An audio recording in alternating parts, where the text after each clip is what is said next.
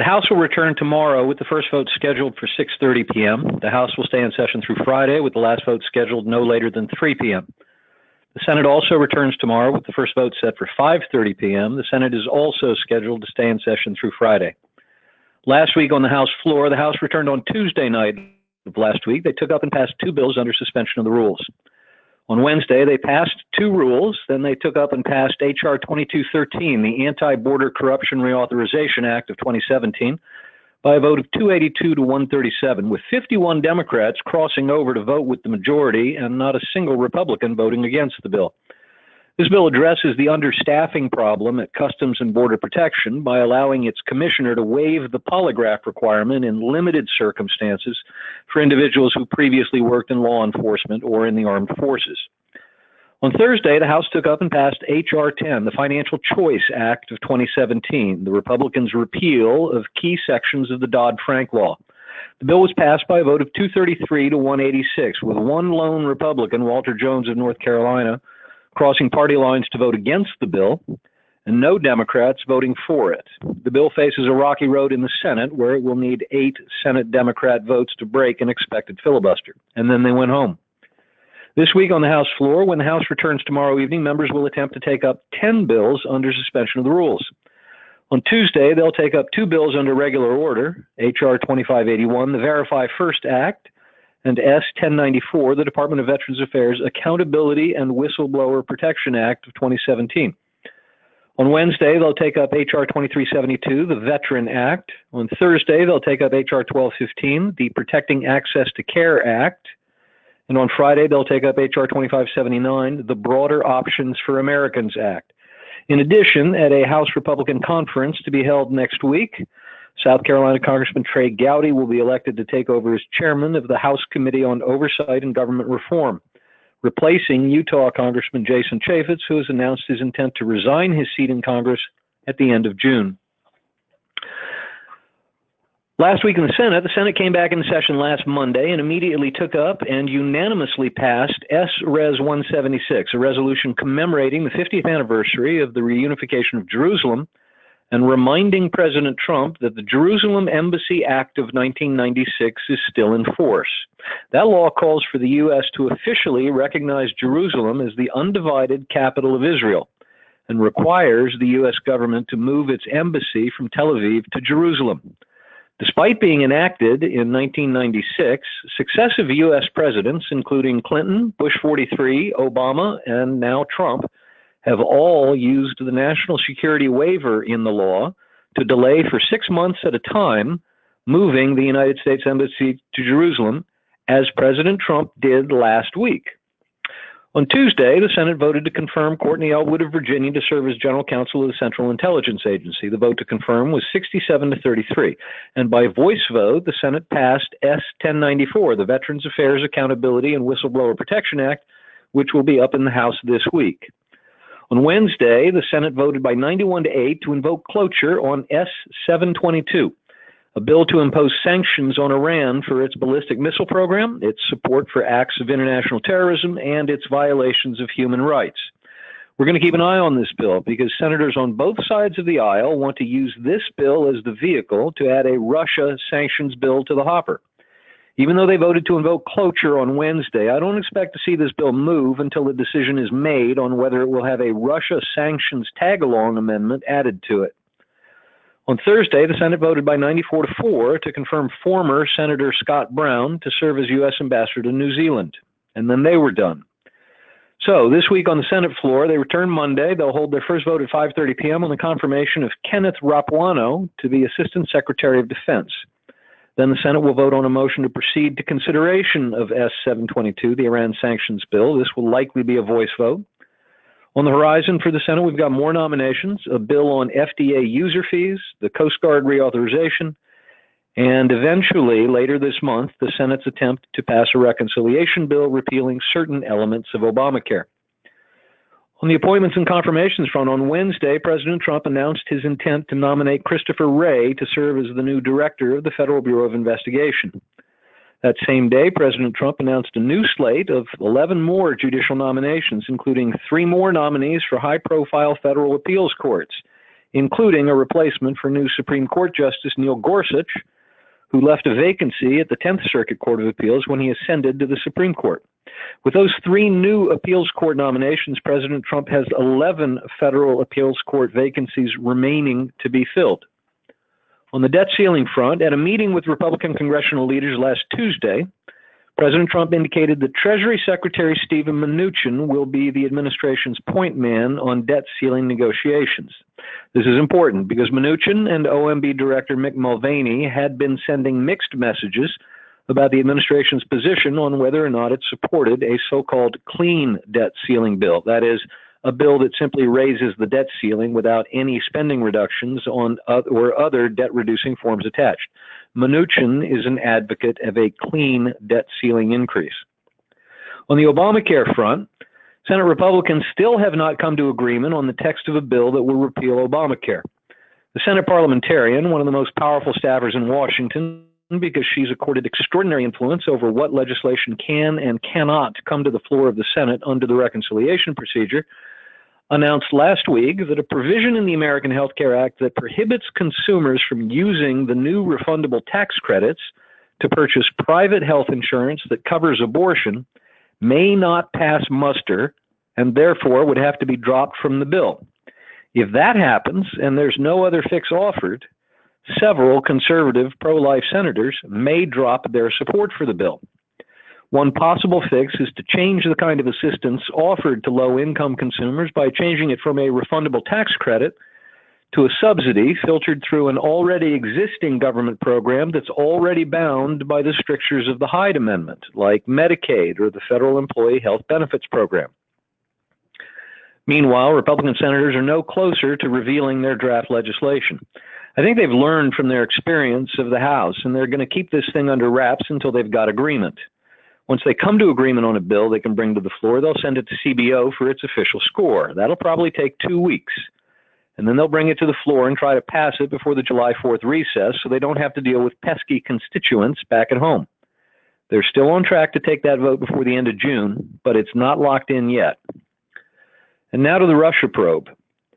Last Monday afternoon, a news outlet called The Intercept published a top-secret National Security Agency analysis of Russian efforts to tamper with state-based U.S. election systems.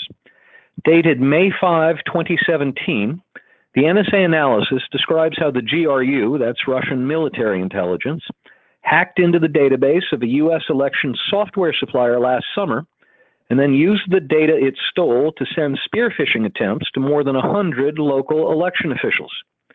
Later that day, the Department of Justice filed charges under the Espionage Act against a 25-year-old contractor by the name of Reality Lee Winner. She'd been arrested 2 days earlier and admitted to leaking the document to a news outlet. According to the NSA analysis, once the GRU had the purloined database, they sent fake emails to 122 email addresses of local officials who they believed were likely to be managing voter registration systems. They sent these emails on October 31 or November 1, just days before the election. This is important because it puts the lie to what President Obama said in December about Russian efforts to hack the 2016 election. He said at a year-end news conference that Russian interference in the American election ended after he personally warned Russian dictator Vladimir Putin in September to, quote, cut it out. He said he warned Putin of what he called serious consequences if they continued. Quote, what I was concerned about in particular was making sure the DNC hack wasn't compounded by potential hacking that could hamper vote counting, affect the actual election process itself, he said. Quote, so in early September, when I saw President Putin in China, I felt that the most effective way to ensure that that didn't happen was to talk to him directly and tell him to cut it out, and there were going to be serious consequences if he didn't. And in fact, we did not see further tampering of the election process. End quote. But that wasn't the biggest news on the Russia probe front last week, not by a long shot. At 10 o'clock on Thursday morning, the world stopped spinning on its axis as fired FBI Director James Comey took his seat in front of the Senate Permanent Select Committee on Intelligence. For the next 2.5 hours, he took questions from the assembled senators, And that oral testimony, combined with his 7-page written testimony, which had been released by the committee the day before, made more than a bit of news. Comey said that at his very first meeting with then-President-elect Trump on January 6th of this year, he had a feeling about Trump that led him to decide to memorialize all his conversations with Trump in the form of memoranda of conversations that he wrote as soon as the conversations were finished. He indicated that he suspected Trump might later lie about the contents of a conversation and wanted a contemporaneous record.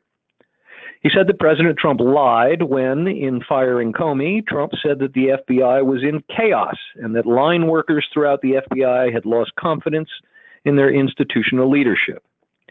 He confirmed that, as President Trump had written in his letter firing Comey, he had told President Trump on no fewer than 3 separate occasions that the FBI was not investigating Trump personally.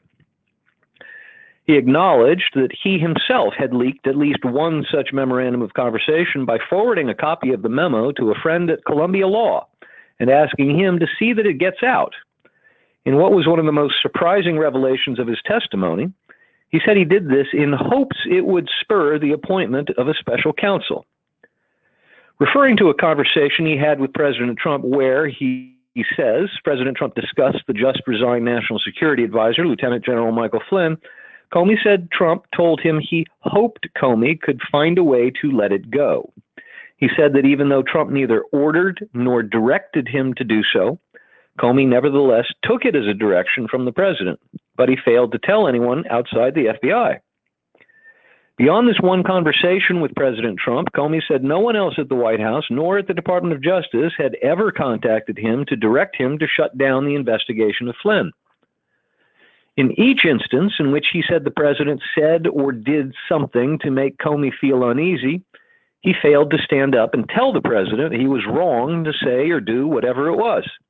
Instead, he acknowledged pledging, quote, honest loyalty, end quote, to President Trump as a means to ending a conversation in which he says Trump asked him for a pledge of loyalty. And he said, quote, I'll see what we can do, end quote, in response to Trump's request for help in getting out the fact that Comey had told Trump that Trump was not under investigation personally by the FBI, rather than simply telling the president, that's just not something we do, Mr. President. He said that former Attorney General Loretta Lynch had directed him during the summer of 2016 to stop referring to the FBI investigation of Hillary Clinton's email as a, quote, investigation, and to instead refer to it as a, quote, matter. He acknowledged he complied with that direction. He said that much of the reporting generated by leaks of classified intelligence, including specifically a February 14 New York Times story entitled Trump campaign aides had repeated contacts with Russian intelligence, were just flat out wrong. But he didn't see it as the responsibility of the FBI to correct the record when he saw such stories. So, here's my take. James Comey is, by his own admission, a coward. According to his own testimony, on multiple occasions, President Trump said or did things that made Comey uneasy. Yet, rather than simply explain to the president why what he was being asked to do was problematic, he found weasel words to get out of the situation without need for a confrontation. He was so scared to be alone in a room with President Trump that after one meeting, he insisted to the Attorney General that the Attorney General should never again let him be in a room alone with the president. But he continued taking phone calls from the president rather than refuse to take the calls. And he complied with former Attorney General Loretta Lynch's directive that he should stop referring to the FBI's investigation of Hillary Clinton's emails as an investigation, rather than tell her to go pound sand. Traditionally, professional elites in Washington have 2 standard courses of action when confronted with such behavior. They either go tell key members of Congress or they resign. Comey did neither. But he didn't merely choose silence. Instead, he hatched a plan to force the appointment of a special counsel. On Friday, the president responded. Answering questions at a joint press conference with the president of Romania, Trump claimed vindication, said Comey had confirmed much of what Trump had been saying all along, but also said other things Comey said were not true. President Trump also said he would be willing to speak under oath to special counsel Robert Mueller and tell him the same things he was telling the assembled press.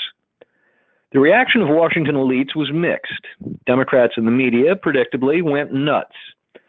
But most Republican elected officials, including some like South Carolina Senator Lindsey Graham, who have previously been critical of the president, stuck up for Trump. Graham went so far as to suggest that based on Comey's testimony, there was no way the special counsel was investigating Trump for a potential obstruction of justice charge, because Mueller would never have let his star witness speak like that publicly if he were planning a prosecution. Others raised significant questions about the propriety of Comey's decision to leak his own memo or memos. They were, after all, work product produced while he was on the taxpayer's dime, with information he gathered in the course of his official duties as an employee of the Federal Bureau of Investigation. The Federalist has an interesting piece on that subject, and you can find it in the suggested reading. Next Tuesday, Attorney General Jeff Sessions will testify before the Senate Intelligence Committee. Finally, I commend to your attention the very first item in this week's suggested reading, a column Jenny Beth published last week in The Hill regarding former Director Comey's upcoming testimony. It was shared more than 4,200 times, which is about 42 times more than the average column in The Hill. And that's our Washington Report for this week.